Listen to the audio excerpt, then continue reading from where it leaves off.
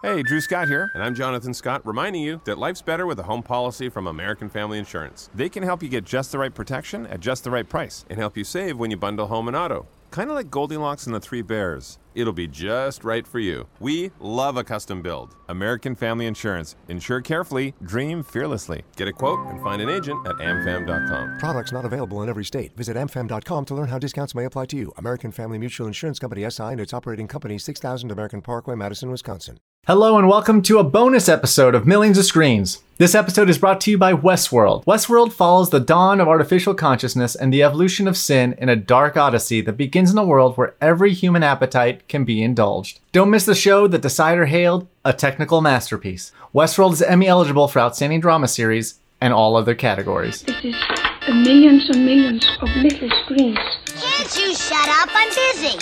Boy, what a great show. Now what follows is our full, unedited conversation with Elizabeth Moss, where we touched on a plethora of topics, from The Handmaid's Tale to her turn as Shirley Jackson and Josephine Decker's Shirley, to her upcoming role in Wes Anderson's The French Dispatch, and finally, and most importantly to one of our hosts, the Chicago Cubs. I should also note that we began recording as we were chatting about one of her earliest screen credits, a film called The Last Supper, where as best as I can tell, she plays a missing girl who only appears on flyers during the opening shots of the movie. I think I worked like one day on it. We were just looking up the amazing. Wikipedia entry, and I think you're a missing girl, potentially? Like, what is that? Has anyone even seen, like, I probably shouldn't. Leo did. It's just Leo, yeah. When he was a teenager. I watched it, like, when it first came out. Yeah, it's essentially, I tried to explain the plot to Libby and Ben. Essentially, it's a group of liberals get together every week and meet with someone who has a opposite opinion of them. So, like, conservatives, the religious right, and then they decide to try to change their mind. If they can't change their mind, they give them a poison bottle of wine, which is a different color from the normal bottle of wine. It's actually like not a bad plot. This is what I'm saying. Like, maybe time for a remake. They end up murdering a bunch of people. I'm spoiling the movie. They end up murdering a bunch of people, and at the end of the movie, spoiler alert. For someone who was in the movie, Leo, it's fine. I think you can proceed. I don't remember. I'm calling Jason Blum like now, being like, "Hey, I heard this plot that sounded really cool. Apparently, it's been done, but." I mean, you were in it, so I guess you would have some kind of intellectual. Well, who did I play in it? Do you remember? No idea. Are you sure? Are any of us actually sure that I'm in this movie? Only It'd be great if it was. Why would IMDb lie to us, you guys? What, Ben? It would be great if it was an IMDb typo and this whole conversation was generated out of like just a mistaken memory from Leo's childhood. Yeah, I will rewatch it tonight, I promise. Okay, my only knowledge of this is from my own IMDb page. Where I'm like, what is this movie that I did? Thank you so much for being here. Thank you for having me. I am excited to learn about Season 4 of The Handmaid's Tale. We actually So am I, Libby. I know. We premiered the teaser trailer for Season 4, promising us that the show will be back in 2021. As an executive producer, can you talk a little bit about what the process of bringing us and restarting production looks like on your end, and what kind of progress you're making, and what kind of considerations you have to take? It was just on a call tonight about it. There are a lot of prongs to the process, and obviously there are all the health and safety regulations that have come out from from Canada. That one's called Section 21. There's the white pages, I think it's called. There's all the guild outlines that we've all seen. So there's a lot of stuff to look at. Some are mandates and some are suggestions. And there's a lot of information that's like coming in every day. So we're kind of dealing with that, grappling with that, having conversations, trying to figure out, how do we make the show? Because we have almost all of the scripts written. So, so how do we make the show that we wanted to make? How do we stick to the show that we have made for the past 3 years? At the same time, keeping it safe. At the same time, making sure that it's safe for everybody, for the crew, for the cast, for everyone. So that's the balance. And we certainly don't have all the answers, but we're having conversations about it every day, trying to figure it out. We shot 2 weeks. So there are actually 4 shots that I directed in that teaser. Oh my God. Yeah. There's a shot of Nick, and there's a shot of Fred and a couple others. But I was very excited to see those. So there's I only directed for like a day and a half, but we have a little bit in the can, but not enough to make anything. So yeah, it'll be 2021, but we're hoping to go back obviously much sooner than that. Absolutely. So June went on a real journey in season 3, and she made some choices at the end that I think some fans might have been split on. Tell me this. In a world when executions are sort of summarily taking place all the time, how do you keep it realistic that June is still alive? And how much of it is just about Hannah for her? If she was able to get Hannah out, is that it? Like, would she be done? Well, to answer, I have a couple answers for you. The kind of cold executive producer answer is like, the reason why June is still alive is because I'm the lead of the show. I'm number 1 on the call sheet. It's because the lead actress insists we not kill her off. Somehow I insist on being on the show. No, like we can't, of course. It's called The Handmaid's Tale, so we can't kill the handmaid. I mean, I guess we could, but I don't, and I hope people don't want that. But so that's one answer. The other answer is really good. The other question is really good though. Like, if she could get Hannah out, would she go? I think 100%. I think absolutely. I think that's the only reason. I think that used to be the only reason that she stayed, I should say. That used to be the only reason that she stayed. I think it's morphed a little bit in season 3 into it's Hannah, but it's also, she's gotten a more global sort of idea of what her role could be in the resistance. So I think if she could get Hannah out, she would go immediately. But I think that she's also now, and this is what the end of season 3 was about, she also is like, oh wait, there are all these other kids. And perhaps the way to really, can I swear? I don't, unless. Yeah. Oh yeah. Yes. This is an explicit podcast. Perfect. Excellent. Apple knows. Amazing. If I really want to fuck with Gilead, if I really want to hit them where it hurts, it's taking their kids away. And so I think she's kind of now straddling getting Hannah out, but also wanting to enact change on the ground and dealing with that as we go into season 4. Right. Yeah. Right.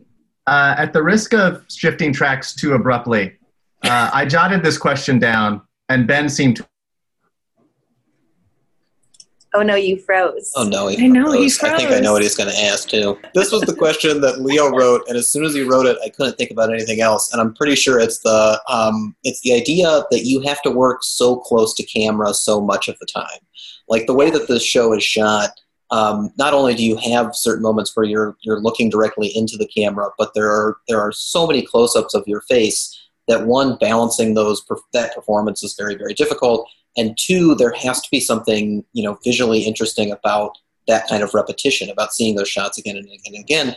But for you as an actor, like, how do you ignore it? Like, how do you start to build up that tolerance for just having the camera be right there while you're still living in a world and a narrative where it doesn't exist? It's kind of a combination of I don't see it, and I just don't see it sometimes. It's weird. But also then completely contradict myself and say, I also use it and know that it's there at times and find it a very useful tool. As at the risk of sounding a bit cheesy, for me, the camera and the lens is my window to the viewers. So I know that it's not in the moment. I know there's just, there's a man on the other side sweating and covered in, wearing black and swearing under his breath. But I know that's not what's happening in the moment, but I know that is my window into the viewers' homes, really. And so for me, I love that connection. I love I love how close it is, and I love it feeling extremely intimate, and I feel like with a good camera operator as well. I adore camera operators, and I think they're incredibly important members of a team. And the fact that you sort of, a good camera operator, you have a string between you and the camera, and you and the lens, you and them, and that string, it moves and it can stretch and it can come back together, and it really is a good camera operator you feel really connected with. So for me, it's just another tool that I use. So I don't look at it like something that's like, what are you doing? Get out of my face. It's something that I feel very connected with. I have to commend Ben, because he voiced that so much more artfully than I wrote it down when I just wrote. You really did. I was amazed. It was the same question. I wrote, how close is too close to the camera? And touching. That's amazing. It just seems like the easy answer is touching. And you're like, if the lens gets touches too close to the camera. Ben's like, this is too close. I'm gonna help. Too close. Yeah. So let me pull back a little further than the camera. So my wife and I sat down and watched Shirley earlier this week. It was very rude that you filmed my lockdown process, because it was frightfully accurate. I apologize. But so many of your recent roles, regardless of what their official genre is, they seem to explore the horror of what it is to exist as a woman in the world. Is that something that specifically intrigues you, so that it runs as a thread between these performances, or is it just that existing in the world as a woman is such a horror show that it just is a reality of every movie? I guess it's a bit of both, honestly. I mean, I think that first and foremost, I try to play characters as truthfully as possible, right? Whoever they are, whether they're similar to me or not similar to me, I try to just be as truthful as possible to the human experience. And I think that as well as that, I am very attracted to people that are playing characters that are going through extraordinary circumstances or challenges, or whether they come from themselves or an outside presence. For me, that's just more interesting to play than somebody who's really happy and doing well and has all their, shit together. I'm like, what's interesting about that? That sounds really boring. So I think those are a couple things. And then I do think that there's a lot of stuff about being a woman that is a horror show and can be much more difficult. I was literally just talking to 3 women about this, and we were saying, that it just, there's just things that you encounter that I suppose in a way you get used to. They just become kind of normal sometimes. Right. And you forget that, like, oh, right, like if I was a man, I wouldn't have to deal with that. We were talking about actually, to give you an example, we were talking about how men can kind of have, and I'm not saying either of you, Leo or Ben, are like this. You're probably awesome men. But some men, you say about some men, like, oh, he's just difficult, or he's a difficult personality, or like, oh yeah. And me and my producing partner, we always say, like, oh, that's nice for them, but we can't actually do that. Like, we don't have to, we actually have to be nice, or at least not have a reputation for being difficult. We're not allowed to be difficult like that.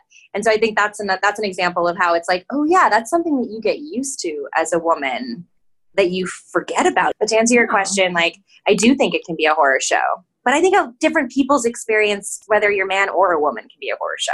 So true. I just happen to be a woman, so that's the one I play. Well, yeah. Exactly. It's funny. We were just talking on the podcast this past week about a coworker of ours who was writing about all these women in Hollywood who had been labeled difficult and like never worked again. And yet men, as you were saying, can have this reputation and go on and have, fulfilling careers, as it were. Absolutely. I'd love to see that list. That must be really interesting. But it's true. I think it's changing a little bit in a way. It's definitely getting a little bit better. Women are starting to understand, like, I think we're starting to go, hey, wait a second. Like, I'm not being difficult. I'm just using my voice. But I think it's very true. It's like, yeah, there's, you hear all the time, like, oh yeah, she's a nightmare. And you're like, is she, or did she just say something that she felt? She spoke her mind to some dumb man in power, probably. I've absolutely been labeled a nightmare on this podcast. And to be honest, I resent it. Never, Libby. I'm the nightmare if anyone is. This is good, guys. This is good. I think it's good that we unpack this. We just got to talk it out. That's right, Libby. You speak your truth. Thank you. Thank you. Not to go too far down into the Shirley rabbit hole, but there was a line in the movie that I just need you to confirm that it is true. When Shirley says, a clean house is evidence of mental inferiority. I just need to know that's true for my own well-being and self-esteem. You know what? It's Co-sign. true. It's true if it's true for you, guys. I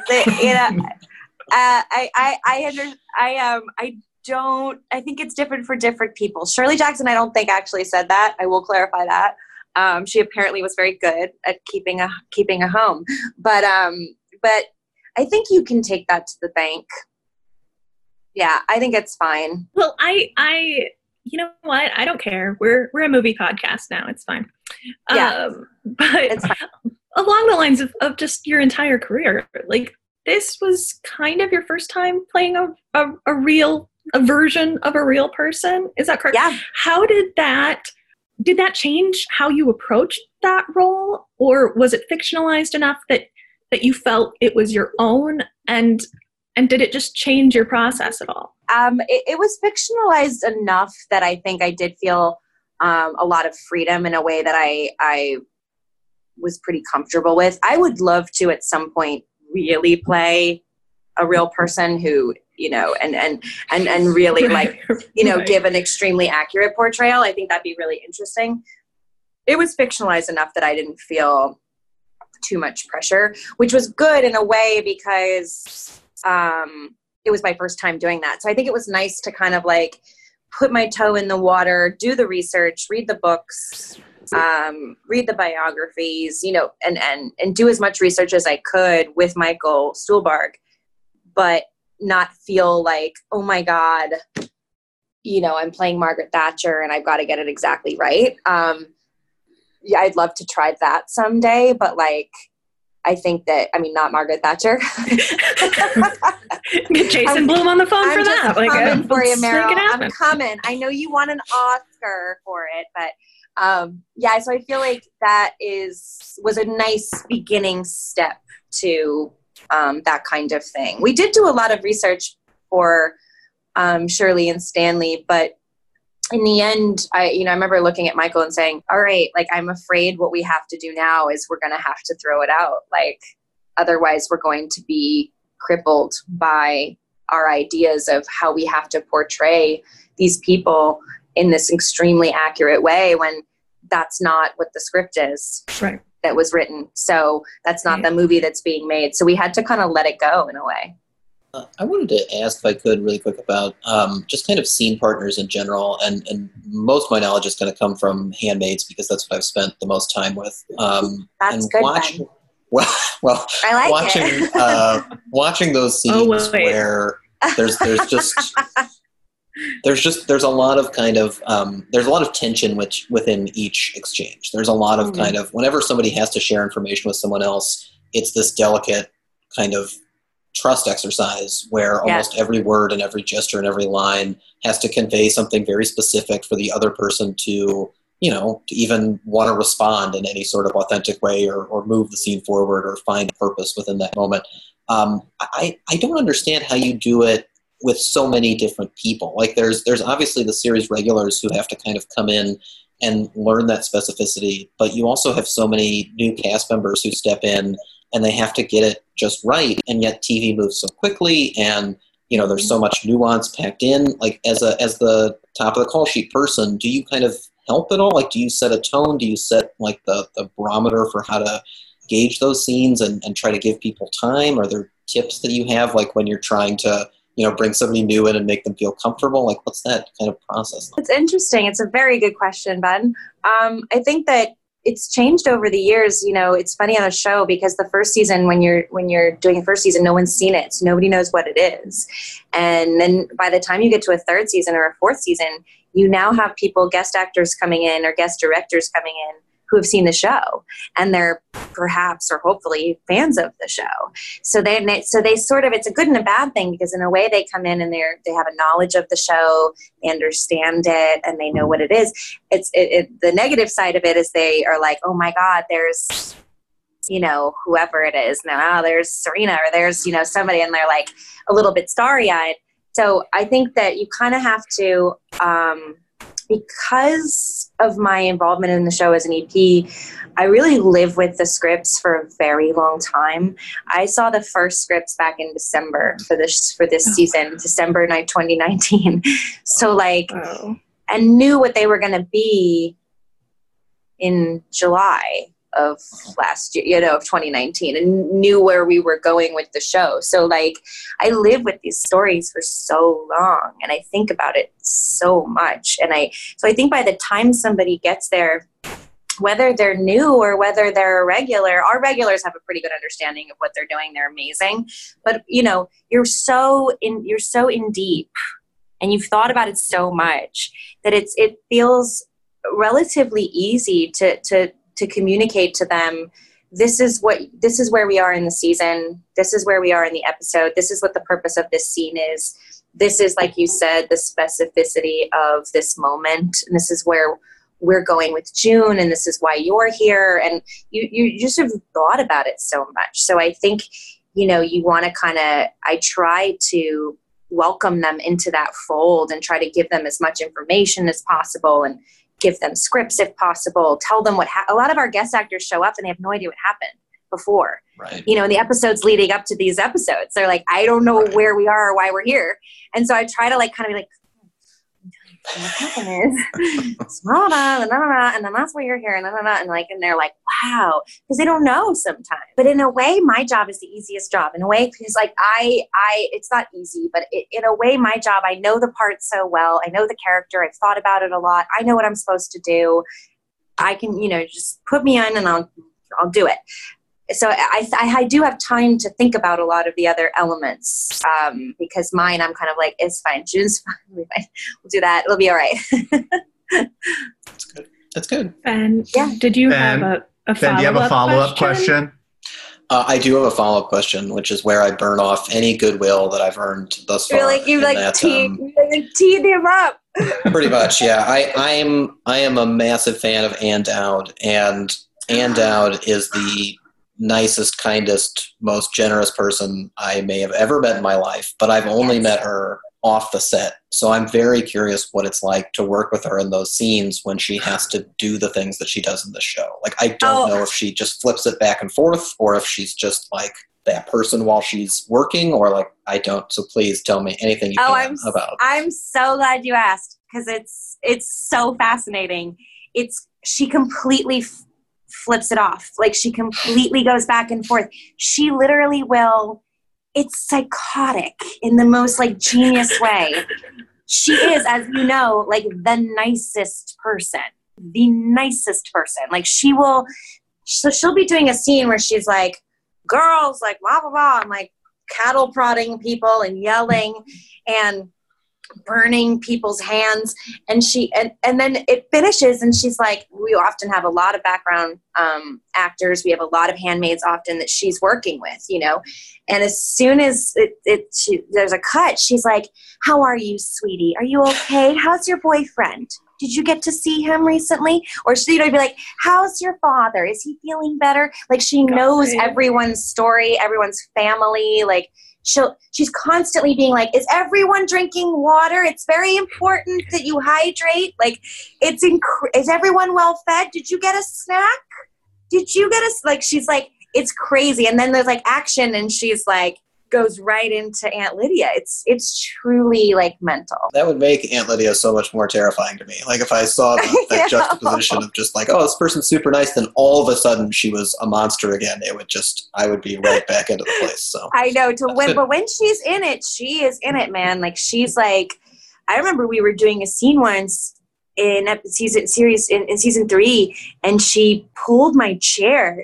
We were acting, and she pulled my chair so hard that I almost fell out of it. And I don't know if it's in the show or not, but I literally like looked at her and was like, "Shit."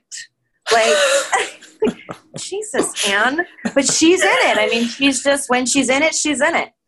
Yeah, she did tell me once that she enjoys to get out that side of herself, like that is a real part of her, and playing these roles allows her to kind of, so maybe she was enjoying it a little bit. Maybe I think she does. A little bit of Anne. I think she does enjoy it.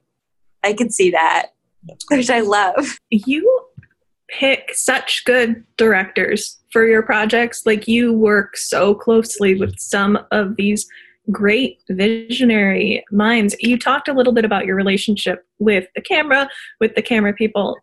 Talk to me a little bit about your relationship working with directors and how that has evolved over your career. It's funny, I was just talking about this earlier. This director, do you know Andrew Patterson? You guys seen The Vast of Night? It's so good. Go watch it. It's on Amazon. I was talking to Andrew Patterson. Yeah, and I was telling him, like, the thing that I miss most I'm not a director, but like my little tiny directing moment, the thing that I missed the most was having a relationship with the director. I love that. I value that so much. It's something that is it's probably like the most important thing for me, is to be able to have that relationship with the director and talk to them and throw out my bad ideas and have them guide me and tell them to fuck off sometimes, and they can tell me to fuck off. And like, I really thrive on that relationship. So it is a really important element for me, which is possibly why I've been pretty kind of careful and about my choices there, because it is something that is really important for me. I don't really feel like I can ignore the director and like not listen to them. I value what they have to say, so it has to be a good relationship for me. So I think as well as that, though, I will say that having kind of most of my career has been in television. I've worked with so many different kinds of directors. So, I'll work with 6, 7, 8 directors in a season, especially in the earlier days when you have 13 episodes and stuff.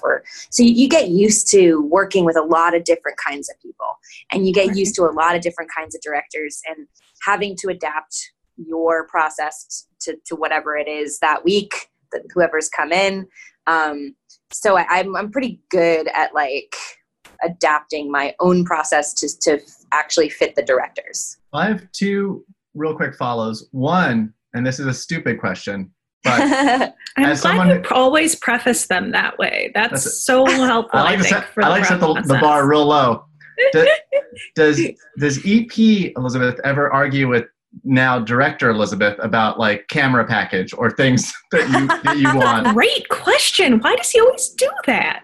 I know, it's really good. I think he sets the bar low, so then we're like, oh, that's actually not a stupid question. That is the Rube strategy. It is. 100%. Yes. Even right now, as we're looking at this at season 4 and going back, even right now, kind of considering, is there something that I really, really love and as a director would fight for, that as an EP, I'm like, can't do that. Yeah, it's got to go. Or like, that can't take that long to shoot. Like, absolutely. But I also do it as an actor, executive producer as well, fighting with those. I have multiple personalities, like constantly going like, okay, which personality am I going to go with for this moment? Am I going to be the actor who says, this has to be the way that it is, and this is the only way I'm going to do it? Or am I going to be the executive producer that's going to be like, absolutely no way, you can't do it like that? And you have to kind of choose which it's going to be. But what the guiding rule, the guiding principle is always, no matter what hat you're wearing, is what is the best thing for the show. That's it. It doesn't matter what is going to make the best scene, what's the best take, what's the best episode. That's the only thing that matters. It doesn't matter who you are, what role you have on set. That's the only thing that matters. And then when you were speaking about, the sort of menagerie of directors you've gotten to work with over the years, if we didn't ask about working with Wes on the French Dispatch and what that was like. God, that was so cool. I'm such a huge fan of his. Obviously, we all are. And I've seen every single one of his movies, and it's been a dream of mine for a long, long time to be in a Wes Anderson film. And the only way I can describe it is that, like, making a Wes Anderson film is like being in a Wes Anderson film, if that makes any sense. Like, he looks like he's in a Wes Anderson film. All the actors that are in Wes Anderson films are there. Everyone, the set looks like, it just feels like you're actually in it. And maybe that doesn't make sense, but it's so easy, creative. That myth about auteur filmmakers being at all difficult or non-collaborative, I've really found to not be true. It was just so easy. It was just so kind of like calm and lovely and friendly, and everyone was lovely. And it was we all kind of, there were no trailers or anything. We all stayed in the same hotel and traveled to set together in a couple of vans. It was just lovely. It was like a lovely experience. And he's just obviously a genius, but he knows exactly what he wants. He knows exactly what he's got to do. And it is a well-oiled machine, but there is still room for collaboration and creativity and ideas. It was lovely. It was the best experience. Is there a specific scene? I mean, without giving anything that an NDA would not allow you to give away, is there a scene or a scene partner that you had in the movie you're like the most Wes Anderson moment in this Wes Anderson movie? In a scene or offset? Maybe offset could work too. I mean, I will tell you, I don't know if there's like a Wes Anderson scene, but I get to work with Bill Murray, and which I don't think is like a spoiler. I think it's like he's in the trailer. I'm in the trailer. Okay. Yeah. Anyway, but I got to talk to him about, that's actually, there's a better one. No, I'll tell the other one. He's a big Chicago Cubs fan, and I'm a big Chicago Cubs fan. So I got to talk, I finally worked up the guts near the end of, I was only there for, by the way, like a couple of days. Like, I do not have a big part in the movie. But at the end of my couple of days, I got to talk to him about the Cubs. It took me 2 days to get up the nerve. And finally I was like, Cubs fan, right? Like, it was so awkward, And he was like, yeah, you a Cubs fan? And I was like, yeah. Like, and I was like, well, they look really good this year, right?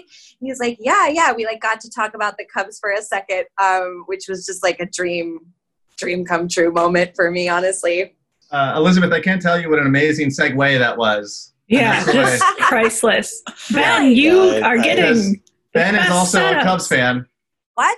Yeah, it's in the notes. It's actually just Cubs fan, like just question mark was the whole thing. That's crazy, because I could have gone with the other story, which would have been far less interesting. That's crazy. See, he's ready for this. So how do we, I don't know how much time we have, so I won't get into it too much, but how do we feel? I mean, I hope we get some baseball this year. Yeah, I'm very pessimistic about it actually happening, but I was curious if you thought if it did happen, would we have a better chance of winning because we have such an old pitching staff. They're like getting up there, and now it's a shortened season. So like maybe they can, work at prime capacity for those 60 games and just knock it out. Right. I feel like there's an answer for like other teams, and then there's like kind of an answer for the Cubs, because it's like the Cubs kind of like, you just don't really know, it's like sometimes we really get it in the first half of the season and sometimes we don't. And I think that what I like about it though is for Rossi, like I like everyone, by the way, is putting their baseball teams in the chats. Stop it. Yeah, this is a Cubs talk now. That's what we're doing. This is a Cubs talk. Fuck off. I like the idea of David Ross, our new manager. I like the idea of him getting a bit of like a feeler, like a little bit of like a shorter season to kind of like get, not that he needs it, but like I think it'd be kind of cool to get like a little bit of almost a practice run. So I like that aspect of it for the Cubs. I think the Cubs are so little league sometimes as well. Like I love how they just like play little league baseball sometimes. At least they did with Joe Madden, like he would just like change positions. People would change positions randomly, and like that. I do feel like a short season kind of is the kind of energy that the Cubs kind of thrive on sometimes. I hope they can just step into it. Like it's like you were saying, last year was such a tale of two teams where it felt like sometimes they were right on and we were ready to make a run at it, and other times you're like, what has happened here? Totally. So I hope so too. I think that we're Cubs fans. We don't care either way. We love them regardless. Like we always will. Like especially this team. Like this is a great team. I want to see. Yeah, I know. I agree, and I want to see like David Ross, like have a great first season, however many games that is. And have you seen Rizzo? By the way, he is no longer like a refrigerator. He like lost weight and like. Oh, really? Yeah, he's like gotten like svelte. Maybe he went on Schwarber's diet or exercise routine. Yeah, maybe he was quarantining with Schwarber. Yeah, they just ate chicken all day. That's pretty much all they did. They chicken gym, done. Totally. I want to interrupt, but I kind of don't. Like, you guys should just start a podcast called like Yards of Ivy or something. Yes. Millions. We'll do whatever podcast pilot. Yards of Ivy, by the way, is great. That is a great title. That is a good title, yeah. But something we've been asking everyone who's been on the podcast, just in sort of these unprecedented times where like we've had, a lot of time for ourselves and obviously all this wealth of digital streamers to binge stuff on. What have you been watching, or things that you've caught up with that maybe you never had a chance to before based on your work schedule? I mean, I will say that like I watch stuff even when I'm working. So I usually watch a lot of stuff. That's kind of my way of relaxing, is like coming home and watching something. So it's not really like that different for me, but Normal People, I'm obsessed with. I've been watching This May Destroy You is incredible. Huge fan.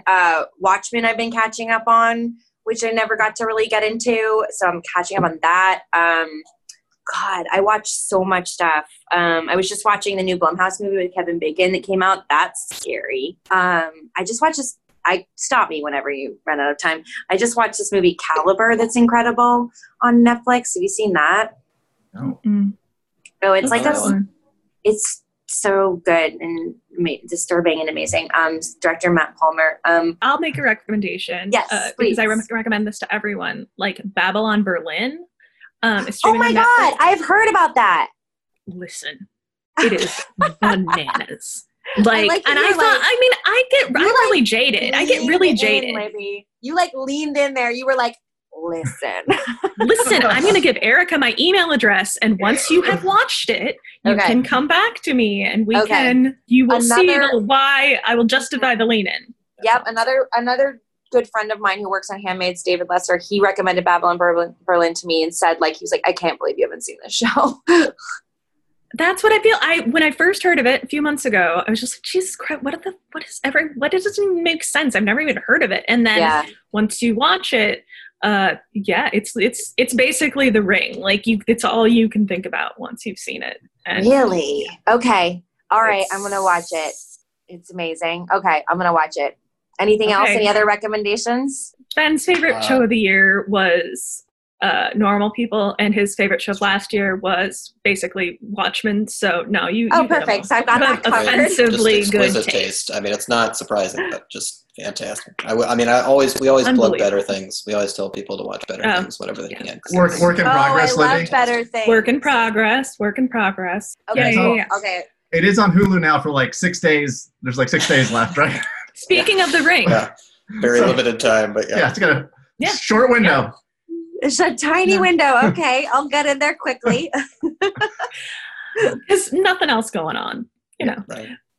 But I've been burning through a bunch of old stuff. Like I actually started the Shelter in Place with The West Wing as cool. what I termed executive branch escapism, to like try to forget what was actually happening at the time. Yeah. But totally. Now I'm onto The Wire, which is. Have you seen The Wire yet, or is this your first? This is like my fourth or fifth rewatch. Okay, yeah, that's like it's a very specific. That's the reason why I asked, because you're either like you've never seen The Wire or you've seen it like 5 times. We should probably let you go now. Unless you want to join our podcast on a weekly basis, we're always looking. Let's talk about. No, I'll let you. Thank you so much for spending some time with us. Podcast, guys. You just let me know. I'll be there. Okay. Yeah. Oh my God. Thank you so talk much. Talk about the spinoff as well. Yards of Ivy. We'll talk about the spinoff. All right. Well, thank you so much for being here. Thanks so much for taking time out of your day to talk to us. Such big fans. Thank you. It's really just a joy to speak with you. So it's a lovely way to end the day. So thank you guys.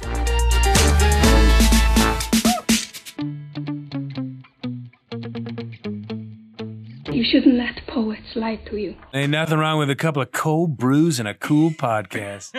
Hey guys, it is Ryan. I'm not sure if you know this about me, but I'm a bit of a fun fanatic when I can. I like to work, but I like fun too. It's a thing. And now the truth is out there. I can tell you about my favorite place to have fun. Chumba Casino. They have hundreds of social casino style games to choose from with new games released each week. You can play for free anytime, anywhere. And each day brings a new chance to collect daily bonuses. So join me in the fun. Sign up now at ChumbaCasino.com. No purchase necessary. VGW Group. Void where prohibited by law. See terms and conditions. 18+.